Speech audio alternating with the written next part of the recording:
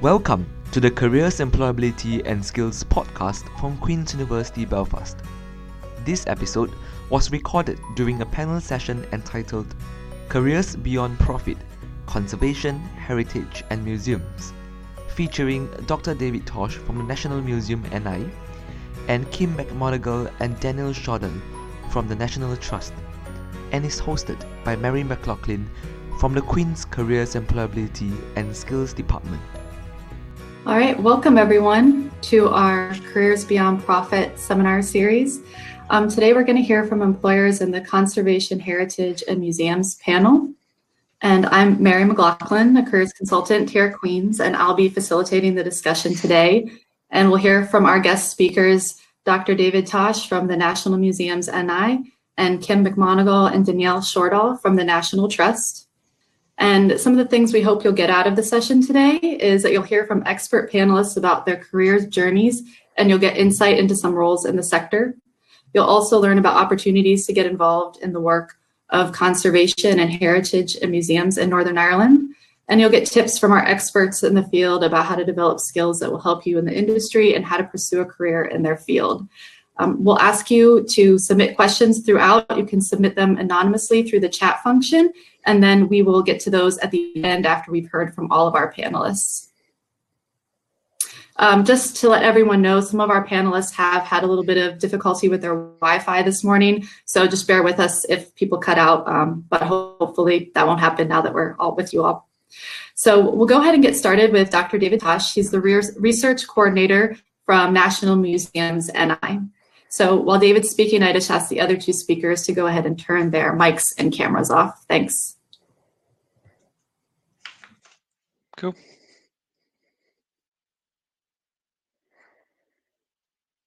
All right. Hi, everybody. How you getting on?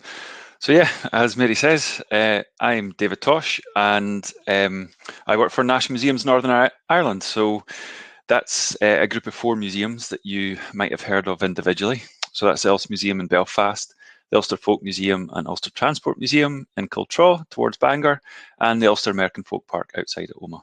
So yeah, I'm just going to take you on a whistle-stop tour around my career to date. So yeah, so how I got here now.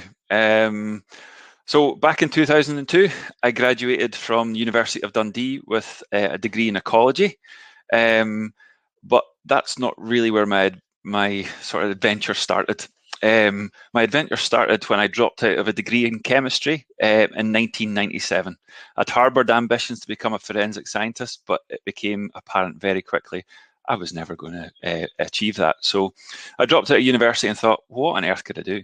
So I ended up working in Lidl's and the bar for about 8 months, saving up money, and then volunteering on a project out in Vietnam for 4 months.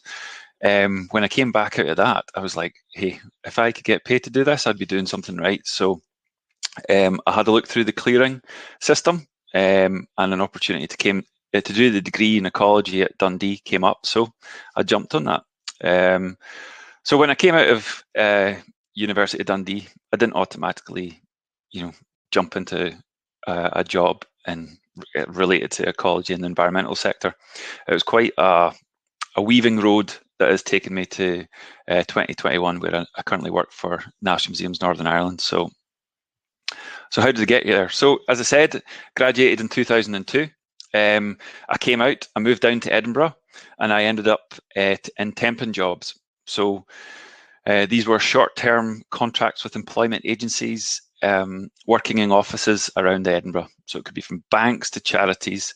And after 6 months, I didn't want to keep doing that because I wasn't getting anywhere very quickly. So, and opportunities to get into the environmental sector were few and far between in Edinburgh at the time because there was a lot of competition. So I cast my net a bit wider, and I saw that there was opportunities for with the conservation volunteers over in Northern Ireland. Now, by that point, I had visited Northern Ireland once, but I knew very little about it. But I knew that the opportunity that they were offering was something that I was really interested in. So in 2003, I moved to Northern Ireland to County Fermanagh to work with conservation volunteers, where I volunteered as their conservation action team leader. So that was basically taking people that were long-term unemployed, people with learning and physical disabilities, and getting them involved in practical conservation tasks. Now, when I was down in Fermanagh, an opportunity to look after one of the teams up in Bangor came along. So after 6 months, I eventually got employed by Conservation Volunteers as one of the action team leaders running out of Bangor. So again, I was working with similar sort of groups, doing practical conservation projects, from building fences, making dry stone walls, tree planting, landscaping, willow domes, you name it, we did it. But when I came out of my degree at Dundee, I was really interested in research. I was wanting to go back and do a PhD, but I wasn't wanting to jump into something that anything for the sake of it. I wanted to try and find the right opportunity for me. So fortunately, a year later, in 2004, I got a studentship with the People's Trust for Endangered Species to work at Queen's University for a year. So I ended up doing a research project with them, and that led to more work at Queen's University, working in Department of Biological Sciences, where I was undertaking protected species surveys. So anything from red squirrels to Irish hares. I was running about the countryside of Northern Ireland, counting them and trying to work out where they are to inform government, particularly in the Northern Ireland Environment Agency. Now, whilst there, an opportunity to do a PhD came along. So I undertook a PhD in 2006 under the Department of Agriculture, where I looked at the exposure of mammals to rat poisons. So that kept me busy for a few years. After a few disasters, I've eventually emerged out of that in 2012. But during that time, I was working self-employed as an environmental consultant. I was doing subcontracting work for environmental consultancies, and I also ended up doing some volunteering with Operation Wallacea in Indonesia. The volunteering opportunity with Operation Wallacea eventually led to paid employment, part-time employment with them, whereby I became the senior scientist for their tropical forest program in Indonesia for a number of years. So I had quite a lot going on at the same time, because there was periods I wasn't making any money, so I had to look for opportunities out there. Now, the organisations listed in front of you are some of the organisations that I worked for, but there were periods of unemployment as well. I just didn't flow from job to job to job to job. Opportunities weren't like that. So once I finished my PhD, I ended up doing some short-term postdocs with Invasive Species Ireland and Quercus. And then I ended up working for Jacobs, which is a big multinational engineering firm. I moved back to Edinburgh, and worked out of their Edinburgh office for a while. So that was working on national infrastructure projects like motorways and railways, and dealing with the ecological mitigation associated with these developments. But it wasn't really for me. So an opportunity came back to come back to Northern Ireland and work for Quercus as the centre ecologist came up. So again, that was doing a lot of protected species work to inform government policy and approaches. But when that contract came to an end, I ended up going back into consultancy. I ended up using environmental consultancy as like a stopgap for periods of unemployment, to prevent periods of unemployment. So I started working for WIG, another massive engineering company that's based across Britain and Ireland. Again, I was involved in ecological projects, so redevelopment of old MOD sites and things like that. So doing surveys for bats, badgers, otters, a range of protected species like that. Then an opportunity came working for CEDAR.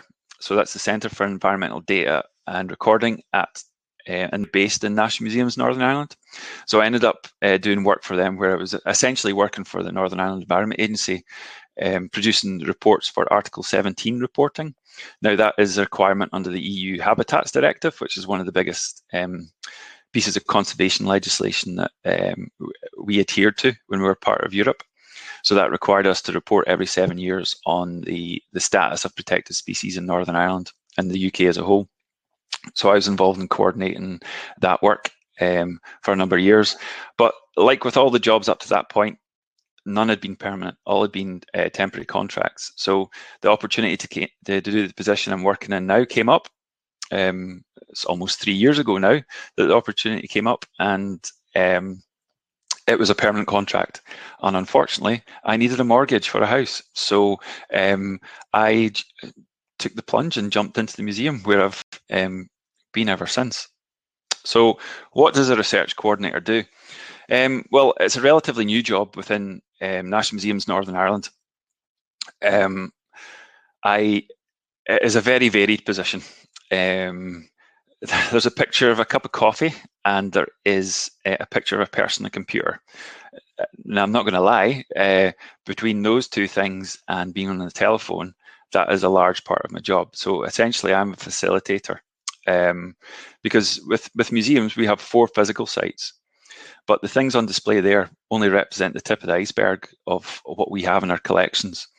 So I think they reckon within the Ulster Museum, only 3% of the collections that are associated with that site are actually on display. So the remaining 97% are in storage facilities elsewhere in Belfast. Now, one of the core remits of the National Museums in Northern Ireland is research. So the main part of my job is to try and support and develop research with the collections and our sites as a focus of that research. So to date, it's been incredibly varied. So it has involved very little environmental sector work, despite my best efforts. But a lot of my time has actually been spent being involved in work on the ancient Egyptian mummy that is the centerpiece of the Egyptian Gallery in the Ulster Museum. So that's a lady called Takabuti. So we've been working with academics from University of Manchester and Queen's University to improve our understanding of who Takabuti was, where she came from, what her diet was, things like that. So, I was handed that project. It'd been lying stagnant for a number of years, and I was asked to move it forward. So I ended up doing things like arranging to get an X-ray machine into the Ulster Museum, which exposed me to things I would never imagined I would be dealing with. But after that, all the hard work that went into that, we're now at a point where there's going to be a book coming out in April about Takabuti, all about that research. But I'm also involved with postgraduate students at Queen's that are looking to use Minecraft as a way of getting kids more involved in their site. So we're currently organising Minecraft workshops that are based on the Ulster Folk Museum in Cultraw, and getting the kids involved in that and educational activities. So we're doing those remotely and online during the current lockdown. But as I say, a lot of my work is having conversations with people, finding out how we could facilitate research in the museum, how we could help them achieve the goals of their research. So yes, it's a lot of managing and administrating and facilitating, but no 2 days are the same. It is incredibly varied. Like, not all museums across Britain and Ireland have a position like my own. I think there's only like 3 or 4 other positions like mine, and they are all slightly different from one another, just depending on what that museum is. I know the British Museum has one, National Museum Scotland has one, and I know the National Museum Scotland, the person that does a similar role, it's a very different job to what I do. So it's I am given a bit of freedom to direct it where I want, which is absolutely fantastic. So I can pursue some interests that I have. So, like, I'm really interested in the Neolithic period.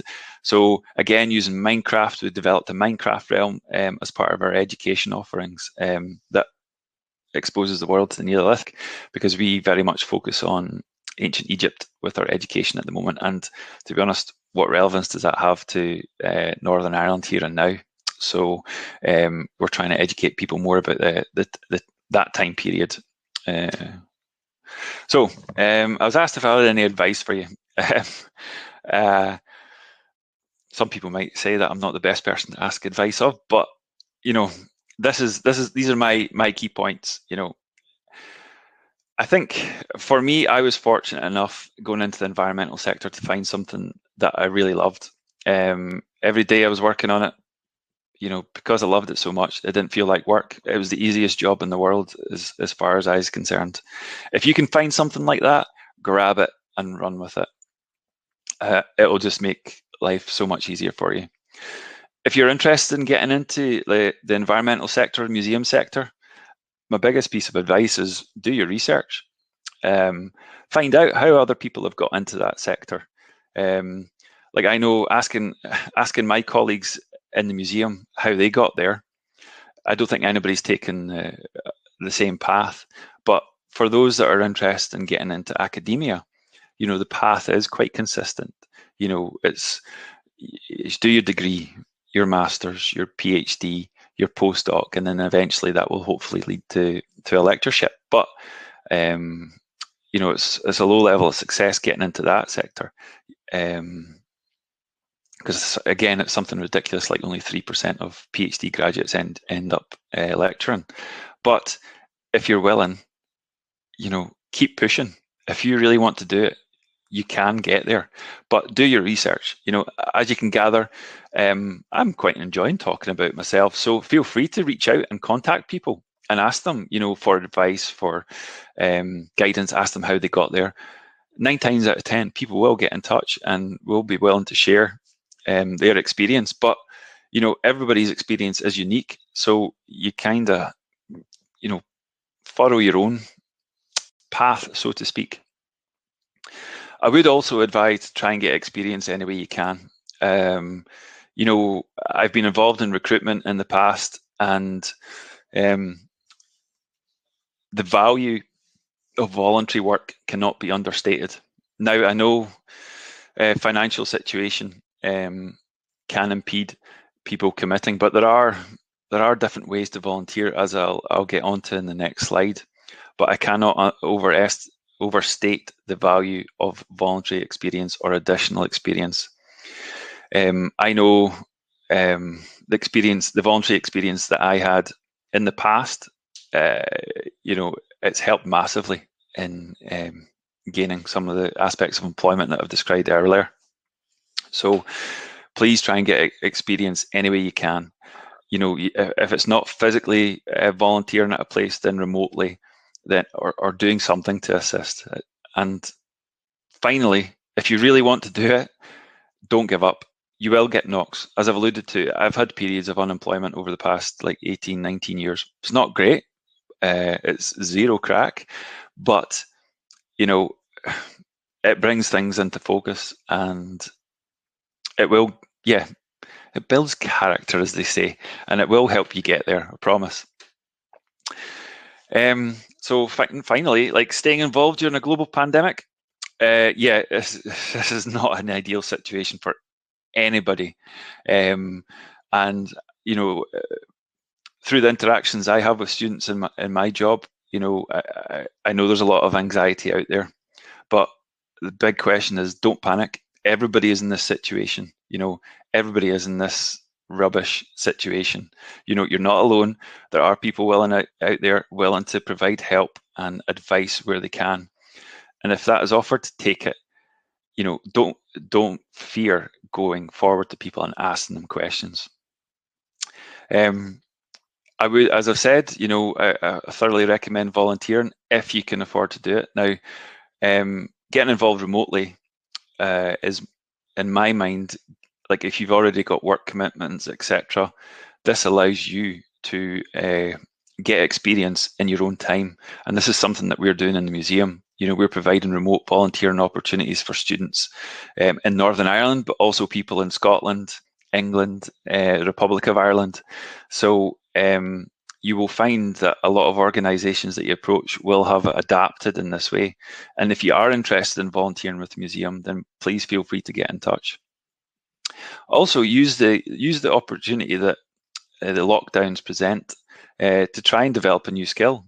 A lot of organisations have again adapted. So the British Ecological Society, CEDAR, etc. They're providing, you know, online talks, remote sessions, etc. That, you know, that are great for, you know, particularly for CEDAR. So if you're interested in getting environmental consultancy, you know, honing your species ID skills, you know, getting to meet people within the sector, other people like you know, it's all about building a network. And I thoroughly recommend social media for staying involved. Now, when I say I thoroughly recommend it, I use it, particularly Twitter, to stay in touch with what's happening within the field that I'm working within.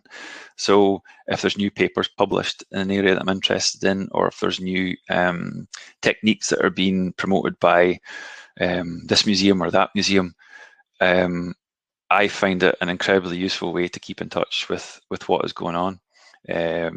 So I would recommend the use of things like Twitter in that respect, because I know the scientific sector and museum sectors, there's a lot of people on there.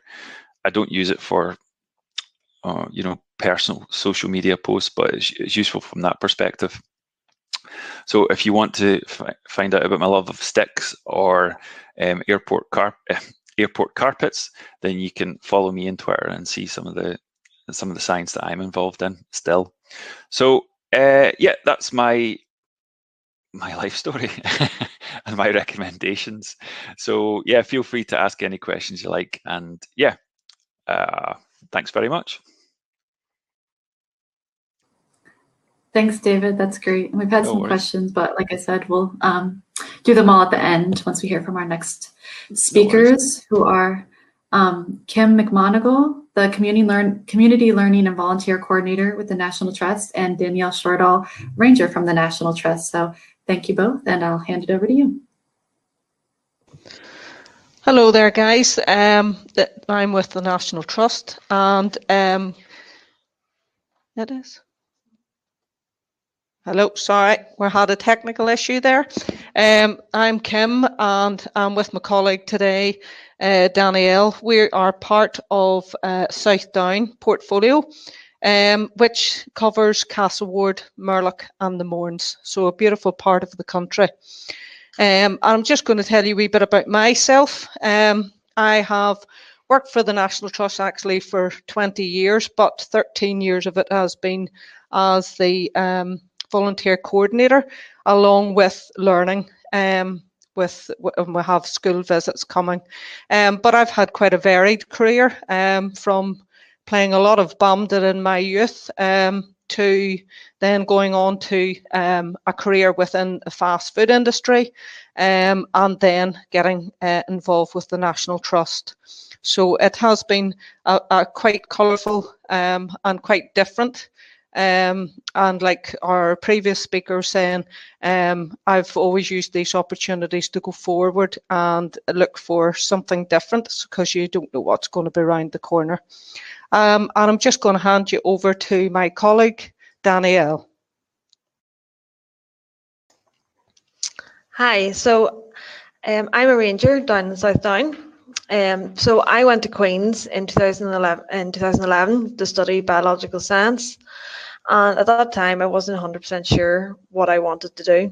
And so between my summer of my second and third year, I went to South Africa and done a month there on a conservation reserve. And then that made me decide this is what I want to do. So once graduated, I didn't have a lot of experience because I didn't know it took me a while to realize what I was going to do. So then I worked with my careers advisor at Queen's, and he got me set up with my local council, who had a conservation department, and I worked with them for must have been for around 9 months.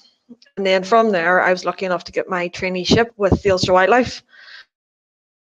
A lot of experience and got me a good few qualifications. And 4 years ago, I was lucky enough to come up with this job, and I've been here ever since. Where I've been is the site I mainly work at is in Castlewood, which is 7 miles outside Downpatrick. It's on the shores of Strangford Lough, and it's an 820-acre estate with an 18th century mansion house ancient parkland of the estate, as well as the nature. And on site we have an area of special scientific interest, which is designated for its wildflowers. We're also working with Belfast Zoo and NIA to reintroduce red squirrels, and we're working with the Ulster Wildlife to encourage the return of barn owls. And we are also trying to promote pollinators by doing less formal grass cutting in the estate. And the other half of us is Murlock Nature Reserve. So down at Murlock is also, there's Murlock in the Mourns, and it's the other half of us, and it has its own ranger team. Murlock is situated in Dundrum, and it's a 6,000-year-old dune system, and it was Ireland's first nature reserve, and it encompasses 16% of the UK's dune heathland. The team down there managed to conserve and manage the site by doing site patrols, path repairs, and wildlife surveys. And then from the longest beach to the highest mountain, the team also looks after the Mourns, which is a path restoration project ongoing to help protect the surrounding habitat. I'll pass back over to Kim. Hello there. The National Trust is a charity, so it's devoted to natural heritage and built heritage. We have one of the largest memberships in the UK, and also we look after.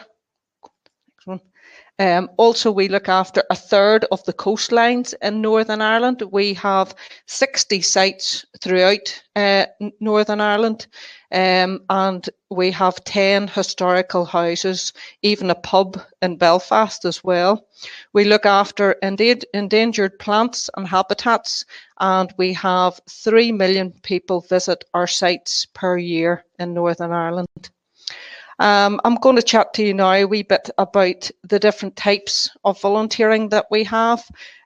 We have placement volunteers, and you can see there, this is a photograph of some of our placement volunteers at our nature reserve in Murlock.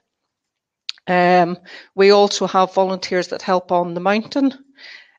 We have volunteers on the grounds here at Castle Ward, and that can be placements or daily volunteers, or it can be community groups. We also have volunteers in our mansion house that can do room stewarding, tour guiding, and also behind the scenes we have quite a few volunteers that do conservation in the house. And out in the garden we have a lovely daily group come every Wednesday, the Wednesday volunteers, and they work alongside our head gardener, and what they do is help with the upkeep and the maintenance of the garden, which was just redone a few years ago back into its original style. We also have run plenty of events because of obviously the number of visitors that come to our properties. So we have volunteers that help with the visitor experience team. So these volunteers can be helping with events like Easter, Christmas, creating children's trails, setting up for events and supporting events as well. And then we would have a lot of community work that we would do as well with our local organisations. It can be just local groups, it can be community groups, it can be like scouts, brownies, guides, those types of things as well, which has been a lot more difficult to do obviously over these extreme times. But we have worked very, very closely over this period of time with our own local community based in Strangford. So we're hoping to do quite a few different projects with them in the future. Over to Danielle.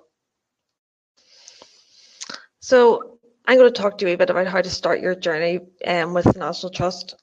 I would recommend you think about what sector you want to pursue and look for advice and experience in that sector. Know what you're getting into. A lot of things with people don't really understand what we do as rangers and sort of get their eyes open when they come down here. We do work a lot with doing a bit of visitor work and things because emptying bins and stuff like that, and a lot of people don't realise what it entails. But we do get to do nice things as well, as I mentioned, with the Red Squirrels and survey work. But know what you want to get into before you start to pursue it. I would also recommend looking for the volunteer opportunities within that field and seek advice from people within that area. So as David had mentioned, just like send an email out, get in contact over social media, things like that. Somebody will obviously, especially with the National Trust, there's normally somebody at the other end that they'll pass you on to the right person. We used to do a lot of taster days down here. Obviously COVID has sort of put a stop to that, but we had a volunteer open day. Hopefully we'd like to see that return. But for people to come down and see what each department does. So try, if there's any days like that there, try that. Even come down to sites for guided walks, things like that, get to know what the places are like and get practical experience. And have a wee chat with other volunteers that are about and see what they would recommend.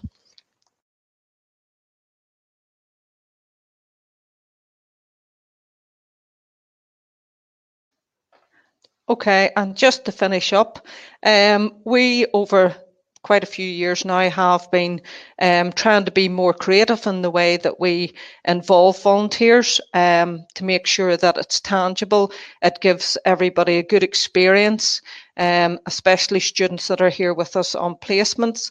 It is an excellent way to build your CV. We try to be as flexible as possible with our volunteers, and we do really enjoy giving an offer for young people because this helps develop their skills in the future. So it's a great opportunity to get involved through the volunteering, to gain experience, to gain knowledge, to gain new skills, and most importantly to see if it's the field that you would like to be part of, and also meeting new people and making new friends. That's everything I think we have to say. Thank Great. you. Thank you both. So now I'll invite everyone to come back on with your cameras, David, and thanks. We will go through some of these questions. We've had quite a few come in. So the first question is around, all of you have mentioned opportunities to get involved with your organizations, and someone's asking, is there a specific contact that would be the best to reach out to, or how do we go about getting in touch with your organization to get involved with volunteer or placement opportunities? David, do you want to answer first? Yeah, if anybody's interested in getting involved in the museum, just get in contact with myself. Mary, have you provided email addresses or?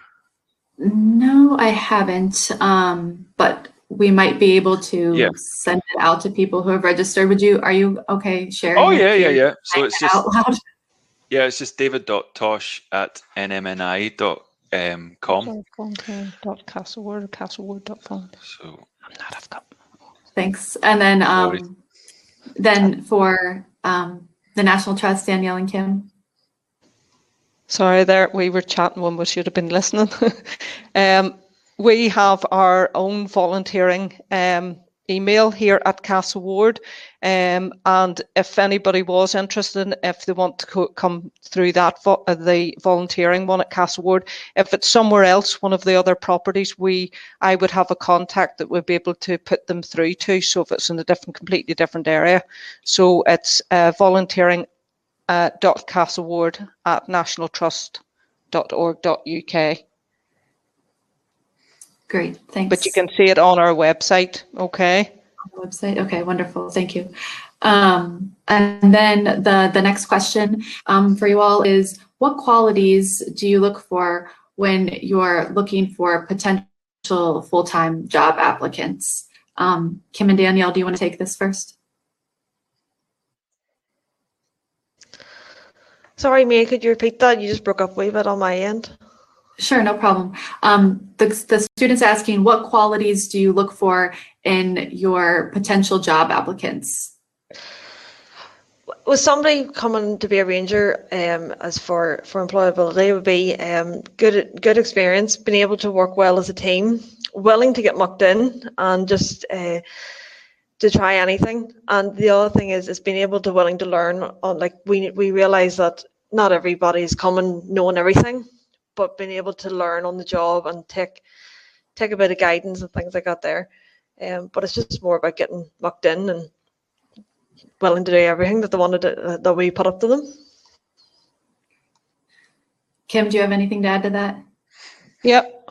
Well, just basically to come down and, as Danielle had mentioned earlier on, we had a volunteer open day where it was open for everybody to come and see what each department got involved in, the type of jobs that they would be doing. So it's a great opportunity, and also the taster days that we had as well. But if somebody is particularly interested, again, if they get in contact with us, any one of us would be more than happy to have a chat with them on the phone and to go over and give more detail that would be helpful to before they make a decision.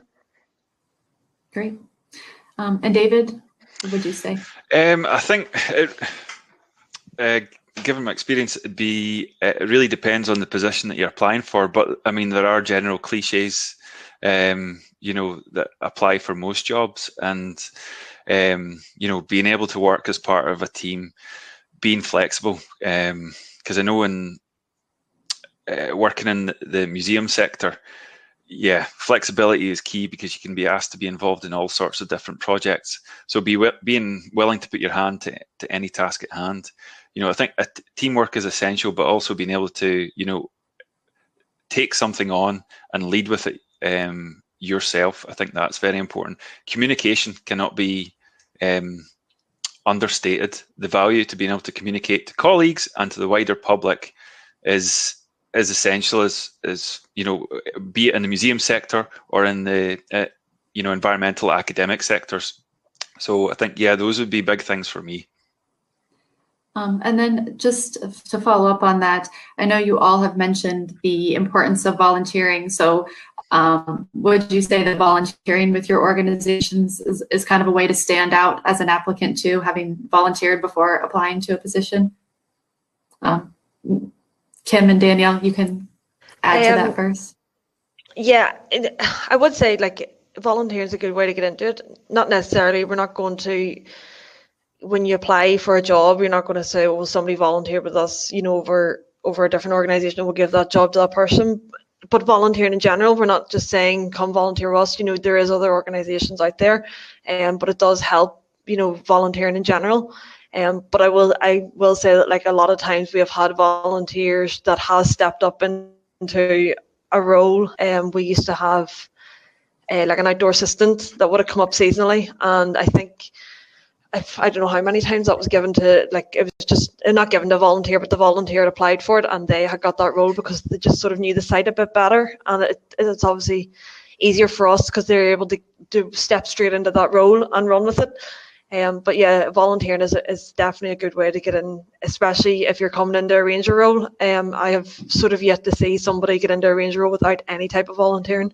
It is definitely a way forward. Great. Kim, anything to add there? Yeah.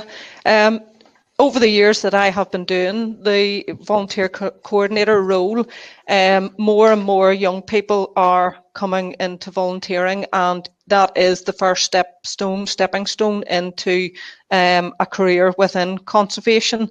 So I do think it's important when you're going for a job, even though you might have the qualifications, when you have on your CV that you have, utilize some of your time to learn that skill and learn new skills more. I do think that puts you ahead of the game when it comes to going for jobs and things like that, because you're gaining so much more experience. Even the likes of some of the placements we've had in the house doing conservation behind the scenes, how they've learnt how to work it within the house. The young people that are in placements with us out in the grounds, how they have learnt practical skills that they wouldn't have learnt, through their universities and things like that. So for me, it is a big plus being able to have those skills through the volunteering. Great. And David? Yeah, volunteering definitely helps within the museum sector. Jobs in Northern Ireland and the island of Ireland are like hen's teeth at the minute. So to get that first opportunity, it's probably essential to volunteer. Now, we provide volunteering opportunities, but so do local museums. You don't have to go to a big museum to get that experience. In fact, I'd argue that some of the smaller museums will provide you, with a wider range of experience, because they don't have the number of unique positions that we have. So somebody, the curator there may also have to be, archivist, conservationist, etc., etc. So there may be good opportunities with the smaller museums. But is it essential? Probably within the museum sector. I think you do have to do it. A lot of people go and do conservation masters or heritage masters or museum studies masters, and I know a lot of people that work in our organisation have one of those, so that undoubtedly helps as well. But that's just my outsider's view in. So, but again, everybody's path is different, so there's no one right way. Great. And that kind of brings to the next question, which is a master's or PhD necessary to have a career in museums and heritage management? David, do you want to go first on that one? Yeah, so I wouldn't say PhD, no. It depends, again, what level do you want? Do you want to be the top boss? And with a PhD that specifically looks at how metals respond to environmental conditions, then yes, you might be a head conservationist for a railway museum or something like that. But the masters give you a broad introduction to the issues and topics that you might be covering. So I think it would certainly be useful. Otherwise, like me, you go in blind and you learn the hard way. So I could have done with some prior knowledge before getting into this position that a museum studies course might have helped with. But yeah, I don't think a PhD is essential at all for this sector, no. Okay, great. Kim, Danielle, in your areas, a PhD or a master's? I would, again, it sort of depends on how far up the ladder you want to go, but I would definitely say no. It's not.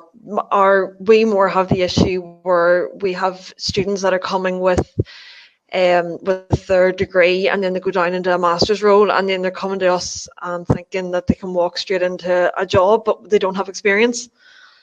So for us, it would be more like going and getting your experience before you go and get your master's, because I think the experience side of it carries you further than what degrees do. And I have seen it where there's been people and they are very, very book smart and very, they've done the research projects and things like that there, but they've no experience. And somebody who has just got their degree, or maybe has went through like a college route, or like a, what do you call them, like a BTEC sort of route too, things like that there, are picked over somebody with a qualification because they have the experience. So definitely in my sector, it's the experience that sort of carries you. But now you do obviously need your, some roles do require your degree as well.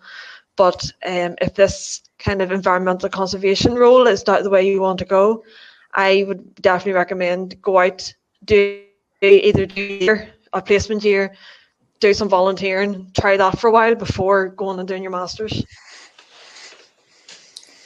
Kim?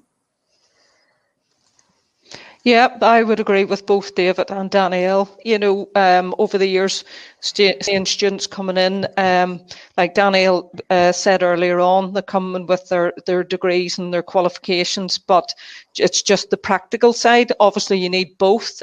So it's trying to balance the two, and through gaining more experience, then deciding whether that's the way you want to go with a PhD, depending on what field you're in. But I do think the two things go side by side, your degree and your practical. Great. Okay. Then there are a couple of questions that are similar, so I'll kind of ask them together. It's around placements and full-time positions. So kind of in general, at the moment with COVID, are there many opportunities for placement opportunities with your organizations and full-time jobs with your organizations. Kim and Danielle, do you want to take this one first? Yeah. Hi, I'd start off with this one. At the moment, it's a bit more limited due to COVID, because normally at both properties, at both Castlewood and Murlock, we have accommodation for volunteers. So in the past, for example, I've taken 2 placements from Queen's for probably the last 5 or 6 years. And then we have taken students from all over the world to help with horticultural backgrounds. But unfortunately, due to COVID at the moment, we are restricted to only 2 places in our accommodation here at Castlewood and at Murlock. So it's slightly more restricted at present, but we're hoping that obviously as things get better and things start to open up, that we will be able to again, invite more students or people that are interested to come and do a placement. We would be able to provide the accommodation, but it doesn't mean to say you still can't do a placement and travel back and forth if the property is convenient to where you are. And then about full-time positions?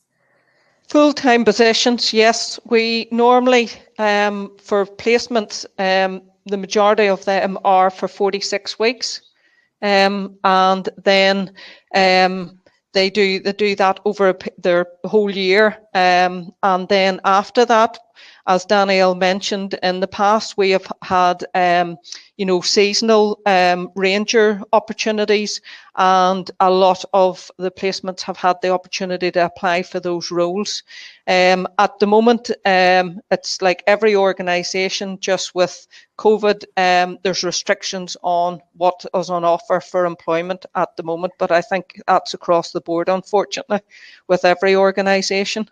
And again, hopefully, that will improve as the situation improves.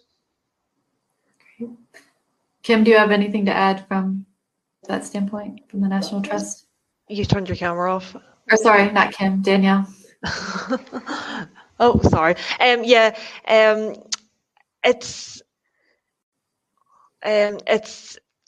We used to have a seasonal. We always would have had a seasonal ranger here at Castlewood, and they would have come on from March to October. But unfortunately, because of COVID and the way things are going at the minute, we're not taking that on at the minute this year.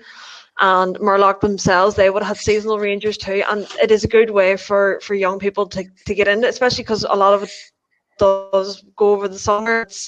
It's not full time, it's part time, so there is opportunities out there. Hopefully next year, those roles are back up and going again. And even maybe if, I don't know, it's hard to know what's around the corner with the National Trust. It would be nice to see a seasonal ranger back in both properties, but we can't really say at the minute. I think the job market everywhere is a bit limited, so it is. Thanks. And then David, from your perspective? Yeah, so we have remote volunteering opportunities at the minute. So there's a variety of projects that are underway that people can participate in.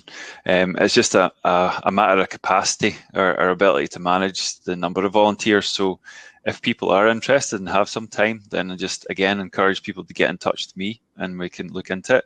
As for work placements, we provide work placements to a number of master's courses at Queen's and UU. So again, if somebody's looking for a work placement, it's simply about approaching us. I see somebody's looking for, professional opportunities within the museum. Yes, we can explore that. Again, it just comes down to capacity, whether the area you want to work in, do they have opportunities for you? Can they manage you? Because we don't want you to come along and just do photocopying and stuff like that. That's not beneficial to anyone. But as for future jobs, realistically, next financial year is going to be really hard. We're facing job losses, so it's very likely that there won't be any recruitment into National Museums Northern Ireland. Now, that's not to say specific like National Heritage Lottery funded projects, like short-term projects that are funded for 3 years, won't be looking for members of staff to facilitate those programs. But for permanent jobs in the museum, I can't imagine there'll be many coming up within the next year. Unfortunately, sorry, they're a bit like hen's teeth. So, Thanks for that. But like you've all said, there are still opportunities to continue to build your skill sets through volunteering and placements. So to be doing those things in the meantime. And then kind of for all of you more on your personal career paths, there's a question around while you were volunteering, did you also work part-time or to have paid work while volunteering? And did you find that to be sort of feasible to manage both? David, do you want to answer this one first? So the first time I did it in Vietnam, no, I ended up working for a long period of time beforehand to allow me to do that. The second time I did it, I was able to sign on at the time as unemployed, and this counted as training. I don't think that option is available to people anymore. And the third time I did it, no, I had my expenses paid and accommodation provided and things like that. So during the volunteering opportunities, no, I wasn't working. I either worked beforehand or opportunities came after it. So it was a period of sacrifice for the greater good, so to speak. And then Kim, and then Danielle. Yeah, so when I went to South Africa, it was I just basically held on to my student loan, and that's what paid that. When I volunteered with the council, I sort of done something similar to what David, which was I signed on, and that paid part of it. The other thing was with it, I was able to get into this thing called, I think it was a youth employability scheme, which still gave me the money that you would have got with signing on, but I got a bit more because I was out working. And you didn't have to go and sign on and do all there. I imagine that scheme isn't probably there anymore, but something I got there, which was like aimed at I think young people from 18 to 25 was available from when I was doing it. And then from there, I got my traineeship with the Ulster Wildlife, and they were, that was funded from them. And now it wasn't funded very much, but it still meant, because I was basically working full time with them. But when I was, when I finished my, that youth employability scheme from signing on and with the council, once that finished, I still kept on volunteering with the council, and I worked part-time along with it. So it's just opportunities, just sort of, I was very lucky. Opportunities sort of arose while I was volunteering and things like that. Down here, Castle Ward, we do have volunteers can claim expenses, I'll let Kim's probably better at talking that over than I am. Hi there. Well, the way we work with the volunteers for the National Trust, if it's not a placement and volunteers just want to do, like a day a week or something like that, or a couple of days, we generally help with fuel costs for covering the cost of all the volunteers, because at the end of the day, we feel that if the volunteers are given their time, they shouldn't be out of pocket financially. So that would cover like a bus, if you had to get the bus or train, or if you have your own car, that would cover fuel. And again, if the students are in placement and they're staying with it, it's free accommodation. They just have to feed themselves. In the past, some of the volunteers have done part-time jobs along with their placement, or again, as David said earlier on, I don't think it happens now, but you used to be able to sign on and do your placement volunteering as well. So there is different things, or if there's a special project and there happens to be funding for it, again, that can be something that we can be part of and help with. Okay.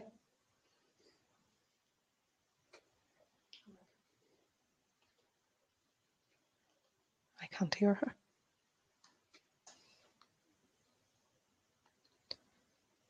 Oh, we can't hear you. Mary, I think your microphone's off. Thank you. That had to happen once, right? This question is, the students interested in getting into curatorship or archiving, and they want to know which volunteer opportunities within your organization should they look out for? I think any, to be perfectly honest. I think it's good in the first instance to just get an oversight of how museums work. It's very different to how I imagined coming into it. So I think any volunteering opportunity within a museum will give you an insight into one of the many aspects of it. So go for any, I would say. And then from the National Trust side? Well, our house here at Castlewood is an accredited museum. So we do have quite a lot of students have in the past, and hopefully in the future, have come in and done special projects within the house.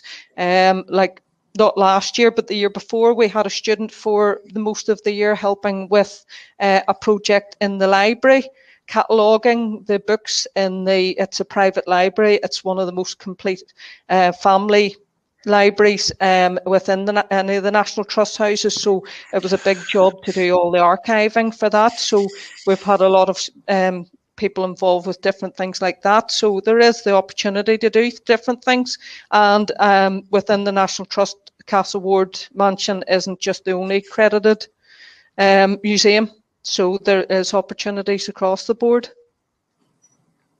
Great. And then we'll just ask one last question, and then we'll wrap up. This is to both of you about are remote volunteering or placement opportunities with your organizations flexible for students during term time? Do you want to take that first, Kim and Danielle? Yeah, especially with volunteering, we're very flexible. I have two groups coming in now at the minute. With COVID, I used to have them all together, but I've now split them up. These are sort of semi-retired older ones, so they come in and they're helping me at the minute. So one's on a Wednesday, one's on a Thursday.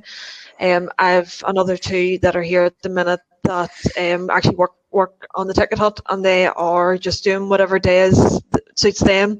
They sort of text me and I say they can do this day and that day, and I work around them. So yeah, we're very, very flexible. Say the only sort of times we struggle with at the minute is weekend work, because it's we're quite busy here at weekends, and trying to manage volunteers is a bit harder.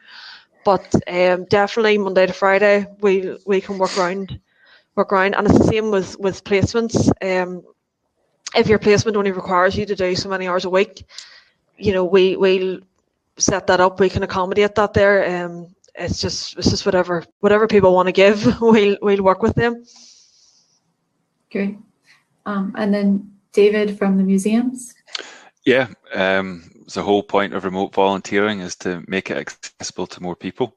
So yeah, we have no requirements for people to do the work at any set time. It's you fit it into what suits you. If you want to commit 2 hours a week, we ask you to commit those 2 hours a week, and that's it. You can put that time in however you like. So yep, incredibly flexible. Great. Well, thank you. We're getting short on time here, so that's all the questions we'll get to today. I think we got most of them. And thank you so much to our panelists, Kim, Danielle, and David, for answering all of your great questions and sharing about your career pathways and your organizations. So just to let everyone know that our career work experience and placement fair is this Wednesday, the 24th of February from 2 to 6 p.m. So do log in. You can find more information through our social media platforms and on our website, and meet with lots of organizations at the work experience and placement fair, where you can get volunteer opportunities and placement opportunities that has been shared here. It can be really helpful for your career pathway. There was a question about the recording or the panel session today being recorded, and yes, it is recorded, so you can come back and watch it if you missed anything throughout the session today. And then also to let everyone know, we have a couple more panels coming up this week. Tuesday, tomorrow from 1 to 2 is a public and not-for-profit panel, and then Wednesday from 2:30 to 3:30 is a creative arts panel. And that's it for us today. Thanks again, everyone, for joining, and thank you to all of our speakers for this really great and informative session.